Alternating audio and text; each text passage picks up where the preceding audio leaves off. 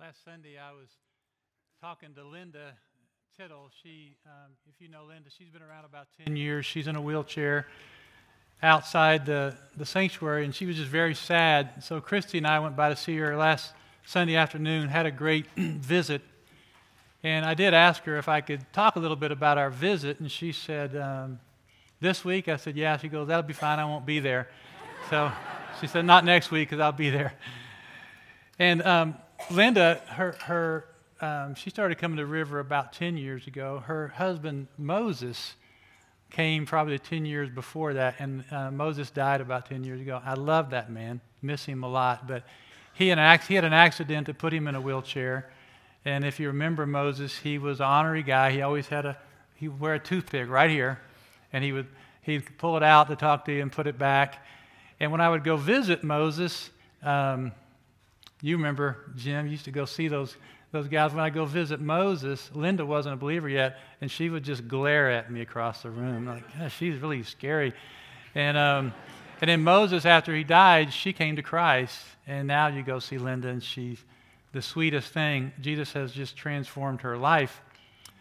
And he has not, however, given her all of her earthly dreams. She is not wealthy. She's not healthy like most would measure health. She's in a wheelchair. She lives in near constant pain. And she's often sad because her life is difficult, but she's hopeful and her faith is stable. And last Sunday, when we talked about how she was someday be with Jesus, and there was a picture of Moses, her Moses on the wall, and I said, how long were you and Moses married? And she said, too long. When she was just being honorary. They did love each other, but when I said someday you'll be with Jesus and Moses, and her hand just spontaneously went up in praise. She told Jim Lewis this week that she couldn't wait for her new body so she could fall at the feet of Jesus. Now, if you hear something like that in a movie or you read in a book, you go, okay, sounds a little bit cheesy. With Linda, it's believable and super challenging. Research reveals that more and more American churchgoers believe in some form of prosperity gospel. This is a kind of transactional relationship with God where if you give away more money, He'll give you more money. Or if you have enough faith, you'll get what you want from God. Gold medals, make winning kicks in football games. You'll get more health and not have to suffer physically. And besides being a potentially heretical view, and it is heretical if you really actually believe you can earn God's favor, it's also perfectly designed to make people less Christ-like and less resilient. It's the opposite of what Peter said. Don't be surprised at the painful trial. You're suffering as if something strange were happened to you, but rejoice that you participate in the sufferings of Christ. I'm completely surprised at the painful trial because it's not what I expected. So what exactly has God promised, and what can we expect from Him, and what does He expect from us? So we're going to end for 2 Peter today. I'm really sad to be leaving Peter's letters. I've really enjoyed it and been challenged by him. And before we finish the last passage, we're going to go back a little bit and look at a couple of verses. So 2 Peter 3:11-13, then we'll move into the last passage. And there, Peter, if you were here last week, he talked about how the cosmos is going to come to an end. There's going to be a recreation. And since this is true, what sort of people ought you to be in your lives? Waiting for and hastening, he said, the coming of the day of the Lord. So Richard Dawkins is one of a group of men who has been called the New Atheists. I don't know if they call him that anymore because this is like at least 30 years old. But Dawkins confesses that he does not know what caused the origin of the universe, but he believes, and these are his words, he believes, and that's a statement of faith, that one day there'll be a naturalistic explanation of it. Naturalistic versus supernaturalistic. He said in a debate with John Lennox that he does not need to resort to magic to explain the universe. And magic is his sarcastic appraisal of belief in God as cosmos creator. After the debate, he responded to a reporter's question by saying he believed, using that word again, that the universe could just have appeared from nothing. Magic, the reporter replied. So he disregards creation as magic, but he believes the universe could have magically popped into existence, everything from nothing. Another of this group, Chris Hitchens, died of cancer in 2011. He's famous for his philosophical principle called Hitchens' razor. A razor is just a philosophical statement that sort of carves away everything. And his principle was, what can be asserted without evidence can also be dismissed without evidence.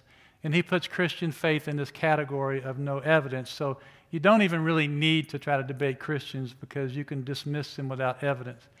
So if we apply one atheist principle to another atheist statement of faith, they cancel each other out. Dawkins made this statement without evidence that the universe could have popped into existence. Hitchens' principle says his view can be dismissed without evidence. Now, Christians don't assert their faith is without evidence. At least most don't. Peter certainly doesn't. Peter was an eyewitness to the life, ministry, death, and resurrection of Jesus. This is conclusive evidence. He had experienced personal transformation through his relationship with Christ, also important evidence. He had been a part of manifold miracles, the birth and spread of the church, faith in the face of suffering, further compelling evidence from all different angles. And Peter tells us quite reasonably, in line with these and other facts, that what God has begun, the cosmos, he will bring to a conclusion, and he's now directing this cosmos for his own purposes. And the evidence for this is conclusive. Therefore, he says, we should be people who think and live in line with divine purpose in our lives. Current history has a beginning, a middle, and an end. It's purposeful, it's not random, and meaningless. In fact, in God's sovereign plan, somehow he has included human choices, even in how the timing of the end works out. He doesn't say much about this. He just mentions briefly how we are waiting for and hastening the coming of the Lord. And we don't get a lot of details about how this works, other than it's somehow tied to world evangelism. Jesus addressed this in Mark 13. But our final destiny as redeemed people of God is that we live in a new heaven, new earth, with resurrected bodies living in a physical cosmos. And no one's going to be able to map out in detail what's going to happen at the end. Now just consider the fact that in spite of all the Old Testament evidence, all the Old Testament prophecies, nobody got the details of the first coming just right. We do know that those who look forward to the Lord's first coming found their lives shaped by hope and faithful actions. And the same is true for those who look to his return. Okay, let's finish Peter's second letter, verse 14. Therefore, beloved, since you're waiting for these, be diligent to be found by him without spot or blemish and at peace.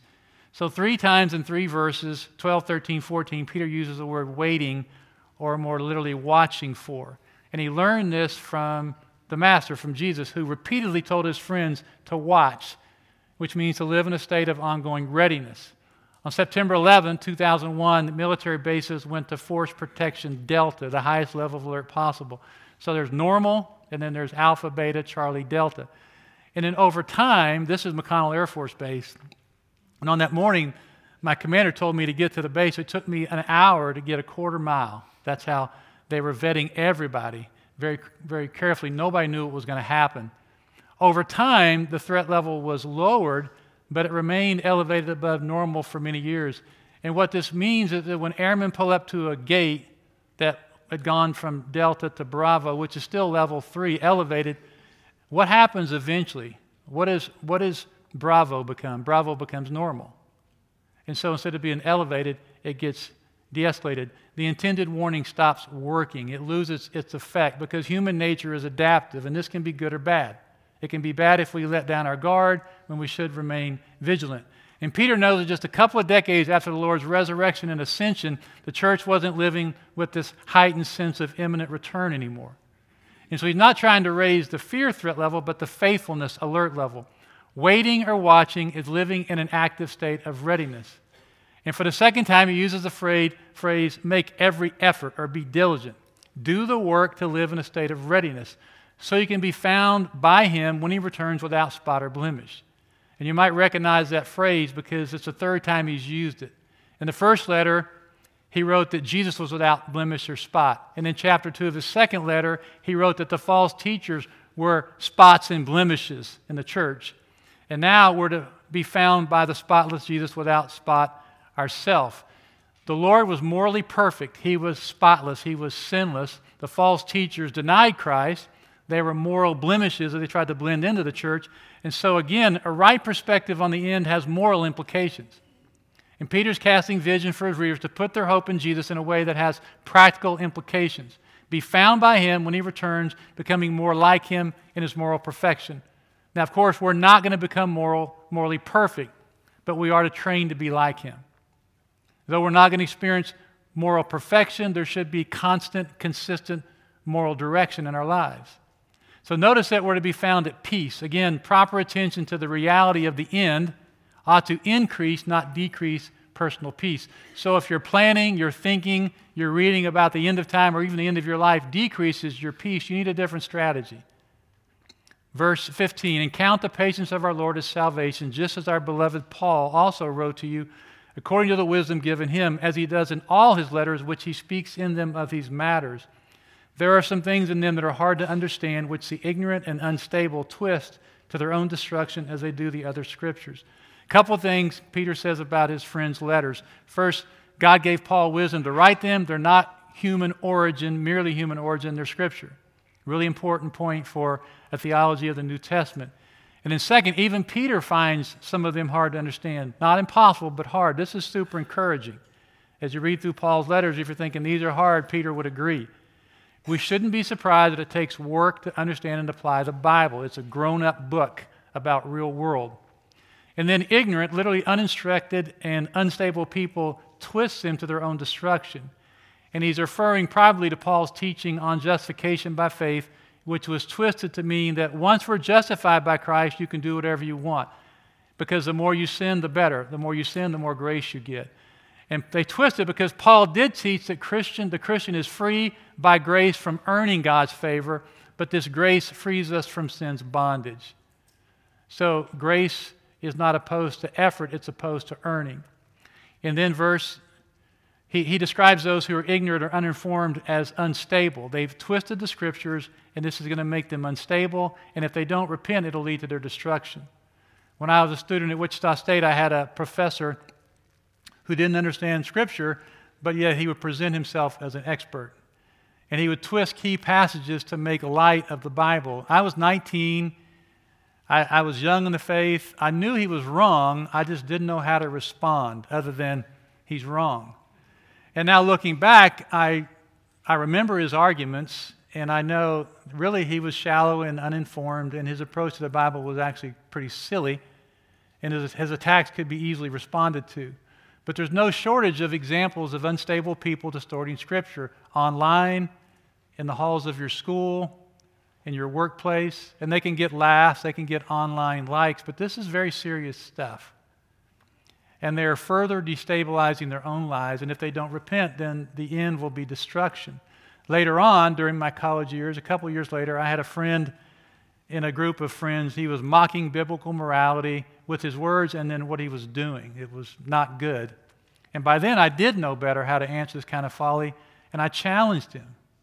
He was my friend, and I warned him, and I shared the gospel with him, and he eventually came to Christ. Verse 17, you therefore, beloved, knowing this beforehand, take care that you're not carried away with the error of lawless people and lose your own stability. So once more, Peter calls them beloved or dear friends, and we've been hearing in both of Peter's letters the heart of a pastor. He's spoken with clarity and with bluntness because he loves them. He wants what's best for them.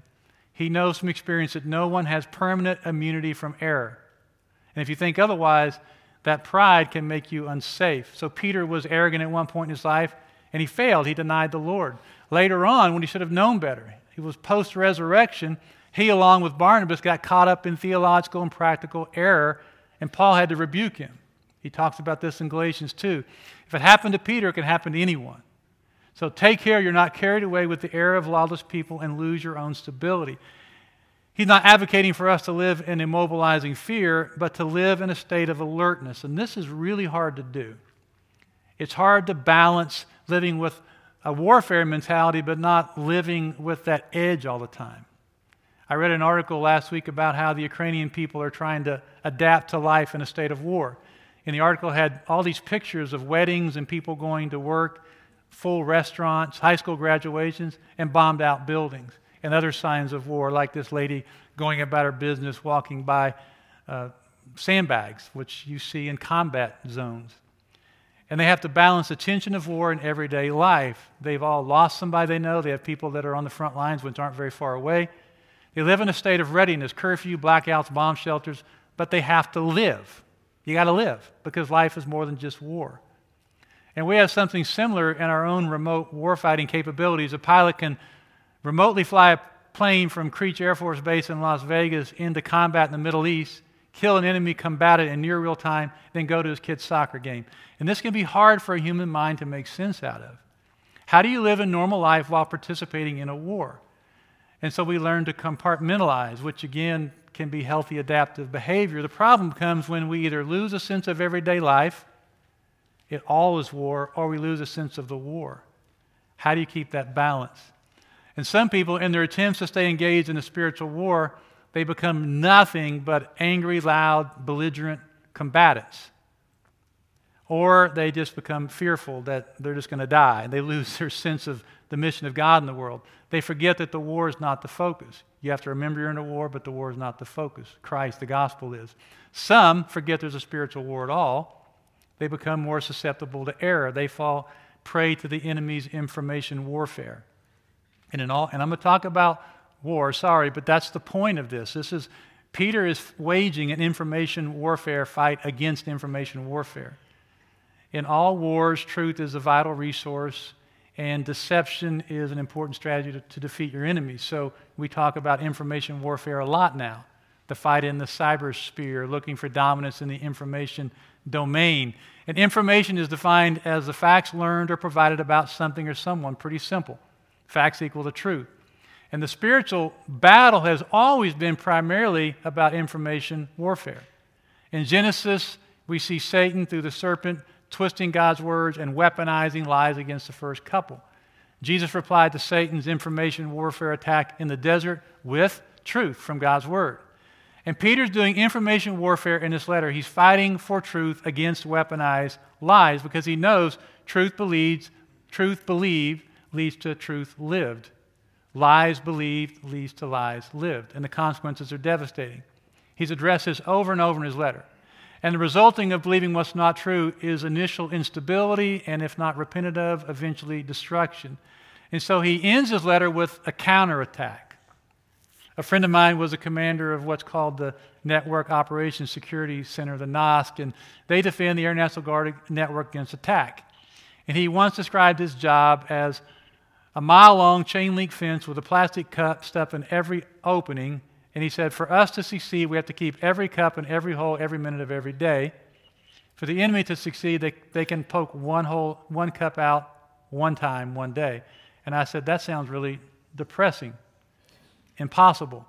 But that's the nature of only playing defense. Imagine a sport where one team could only play defense and scoring was only possible for the offense, and the game is played until somebody scores. Guess what? The team playing defense will lose 100% of the time. And so Peter doesn't just give a defensive strategy. He's given that. The scripture is full of, here's defensive strategies, but he also gives an offensive one. Grow in the grace and knowledge of our Lord and Savior Jesus Christ. To him be the glory both now and to the day of eternity. This is shorthand here at the end of the letter for what he gave us in longhand back earlier. This is about a growth focus. We're not to be passive observers, biting our nails, wondering what's going to happen to us, hoping it turns out okay. We're supposed to take action to grow.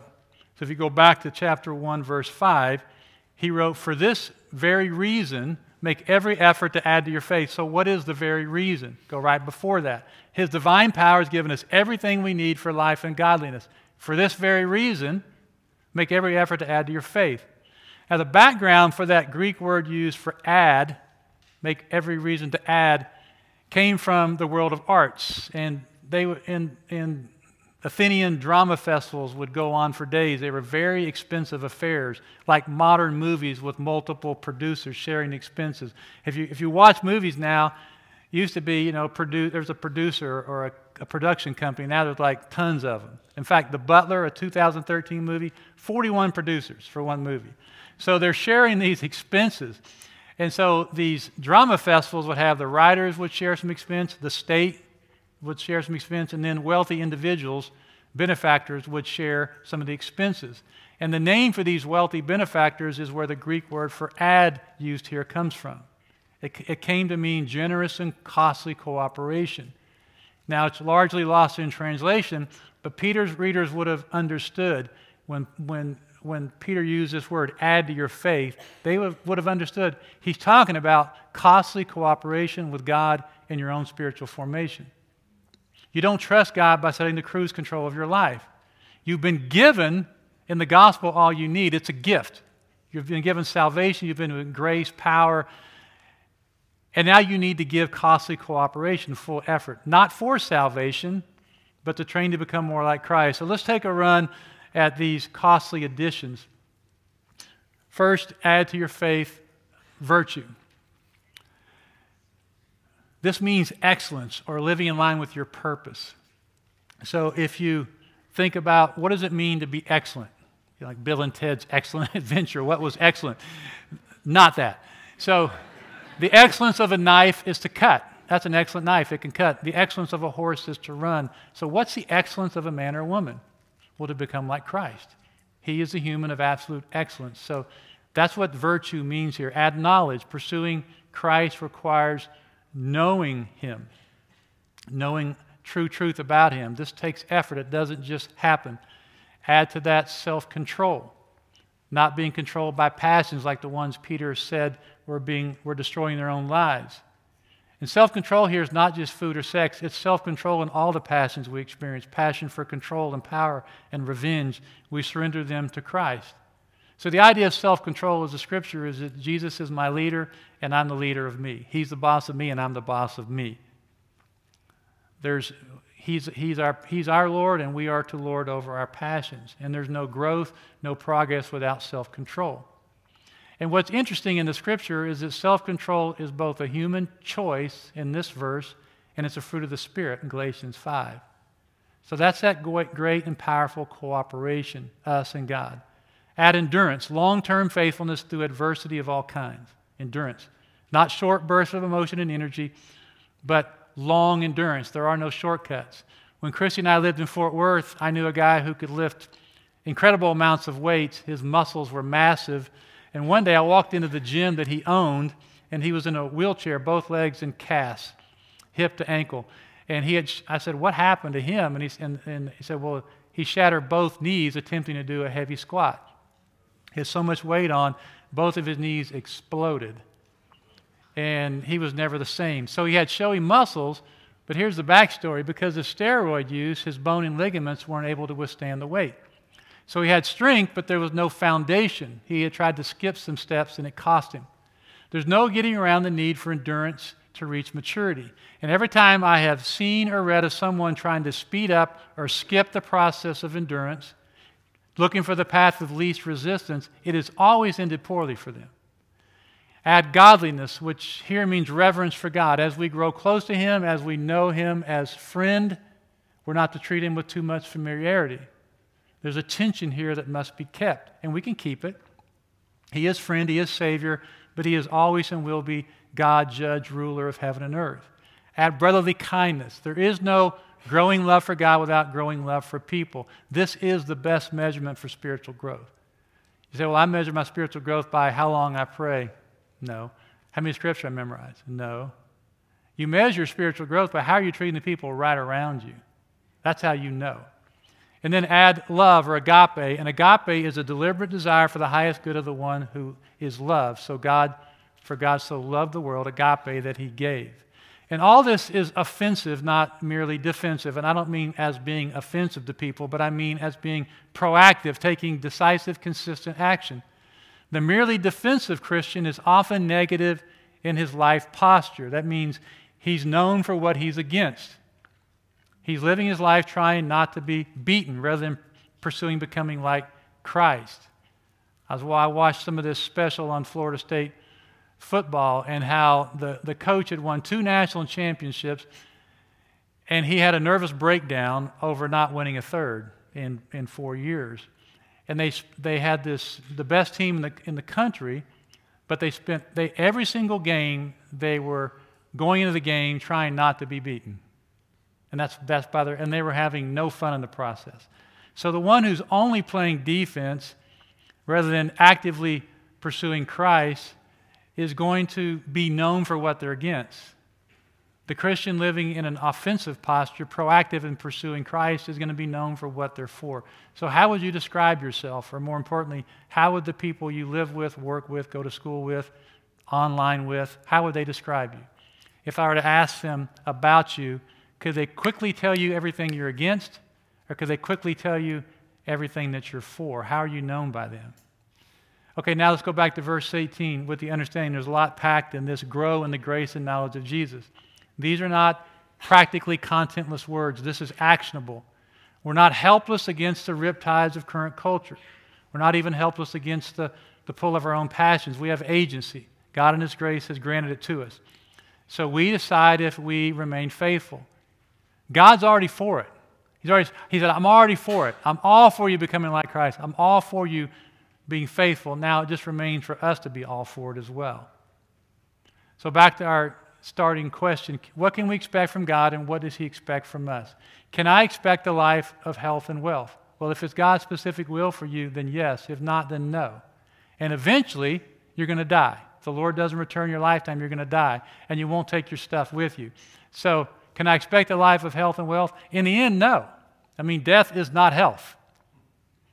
And you don't take it with you. So in terms of material health and wealth, no, you can't expect that. That's not a promise you're going to take with you forever. Will things go my way if I go His way? Well, it depends on what you mean by that. Scripture does say, delight yourself in the Lord, and He'll give you the desires of your heart. See, He just said, if I delight myself in God, He'll give me what I want. But what did the Scripture say that you wanted there? What did it say? Delight yourself in the Lord, He'll give you the desires of your heart. So He'll give you what you want when what you want is Him. It doesn't mean, I delight myself in you, now give me everything that I really want. Can we guarantee the good choices of our children and our children's children by our good choices? So there's a verse somewhere in the Bible that says, train up a child in the way he'll go. Your choices can make it easier or harder for your children to choose God, but your choices won't remove theirs. It's not how God's designed the world to work. So what can I expect from God, and what does He expect from me? It's a big question. And the answer has been unpacked in fuller fashion for the last 2.5 years as we've gone through the New Testament letters. But in a nutshell, we can expect God to be faithful to His promises, and God expects us to be faithful to Him. His divine power has given us all we need for life and godliness. Therefore, you make every effort to add to your faith. And our faithfulness will not be perfect, but it'll be a settled faithfulness. To live faithfully in line with God's faithfulness requires ongoing balance. Again, the letters have demonstrated that. We have to do the work to maintain the balance. There's so many examples. Like, take personal responsibility for your faith, but don't neglect community. There's no growth without it. You can't do it by yourself. Walking with Christ will, in fact, maximize a thriving life, but don't be surprised at the painful trial you're suffering. Live faithfully in the time and place where God has put you.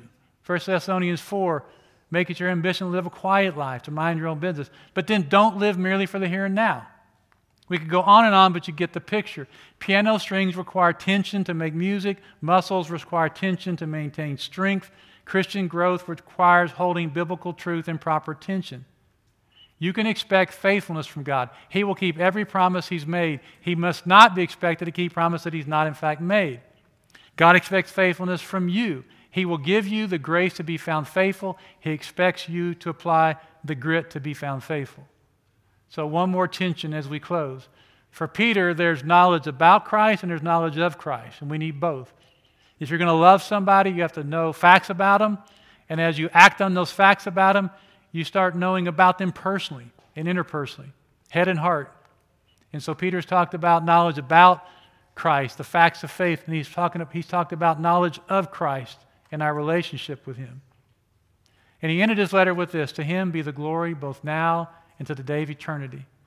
So imagine Peter, he's now this old guy, putting down his pen, sitting back and thinking about what he's just written. And this old guy thinking back to his first meeting with Jesus, where he was this young, brash, suntan fisherman, thinking to the next 3 years he had with Jesus, the things he'd seen and heard. He starts thinking about his failures, his restoration. He thinks about how he saw this huddled group of people hiding out after the Lord's death and resurrection, and now this emerging church standing against the mighty Roman Empire. And he had to be thinking, if only I knew then what I know now. That I had all those days and hours with the glorious Lord of heaven and earth. Why didn't I ask Him this? Why didn't I ask Him that? I think about that with my grandpa even. Man, if I'd have known what I know now, what would I have asked Him? But then Peter's like, I'll see Him again, either in His return or at my death. And so, knowing how human life works, I can speculate. The days for Peter, especially at this point in his life as he was nearing being executed, they were like they are for most people, often long. Sometimes the days are long. Sometimes the days are short, but often the days are long. But strangely, the years for Peter were short. It's a quirk of how humans perceive time. And if you're younger and you say it doesn't work that way for me, well, just wait. The quirk of how humans perceive time, long days, short years, short lives. My dad would say as he approached 90, I look in the mirror sometime and say, who is that guy and how did I get here so fast? And Linda will soon, our friend Linda will soon be free from her suffering and her current physical limitations. But if you go see Linda today, she would tell you, I was there Friday, and she wouldn't mind me saying this, but I was, the nurse was giving her her pain pills. It doesn't feel soon for her today, but it in fact will be soon. And she will in fact have the opportunity to bow at the feet of Jesus someday. Now just imagine this with me.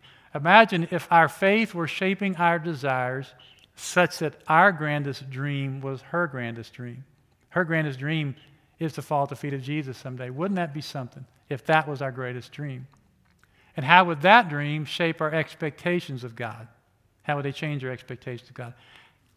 How would it shape our choices to live day to day with what God expects of us? Let's pray together. You pray and talk to God, and then the worship team is going to lead us in worship of God.